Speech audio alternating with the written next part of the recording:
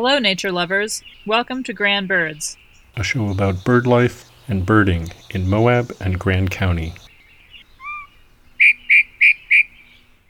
Welcome to Grand Birds. Today, our topic is the Christmas bird count. The Christmas bird count was started in the year 1900 by the Audubon Society, whose people thought it would be better to go out and count birds for a day than shoot them to collect their feathers. Today, there are hundreds of locations across the United States that participate in the annual Christmas bird count, and Moab is one of them. On December 18th, locals will go out and count birds within a 7.5-mile radius circle, which includes most of Moab, Spanish Valley, and Castle Valley. I spoke with Alice Drogan about this year's Christmas bird count in Castle Valley. Okay, today we're talking with Alice Drogan about the Christmas bird count. So just tell us a little bit about what is the Christmas bird count? Here in Castle Valley, we just like to get out for a day, walking around and counting birds. So it's citizen science. We're keeping track of what's going on. This year, many people are alarmed because they're not seeing the birds that they expect. But I think that's even more important for us to document what's going on.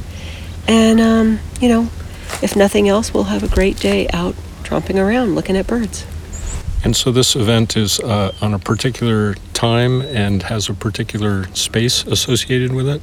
Yeah, we're going to gather at the town hall, and most people will come out and count for, a few hours.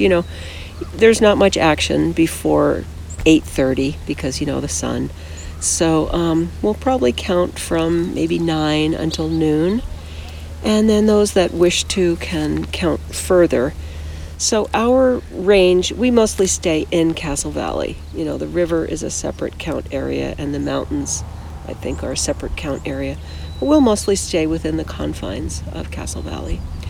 And many birds are hanging out where the people are, so we really encourage people to feed birds, and to go. We'll be visiting a lot of people that have feeders because that's where the birds are. That's where the little birds are. And then, of course, the bigger birds are kind of looking for the smaller ones. So we might be coming to a yard near you. Well, that's good. And do you happen to recall in the past what sort of results you would get from counting on a day like that? Well, it's totally weather dependent. If it's overcast, seems like we don't see as many birds. If it's actively raining or snowing, we see next to nothing. So, of course, we're hoping for a nice sunny day, both for ourselves and for, the birds and seeing a lot of them. Do you recall any exciting events in past Christmas bird counts, either with respect to the birds or anything else that happened? Well, normally it's a day of lots of socializing, so that's always fun and exciting.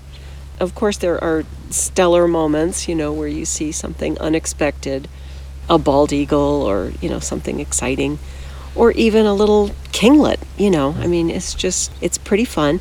And it's an opportunity to learn. Every time I go out, and hang out with other people who can identify birds or can't, and you find yourself just learning.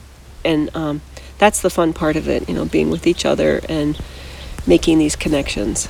Well, for me too, that's an appeal. Is it seems like the birds always have something they can teach us. Yeah, that's a great way of looking at it, Glenn. I like that.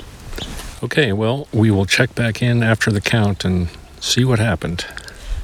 Thanks. I'm Glenn Kincaid, and this is Grand Birds.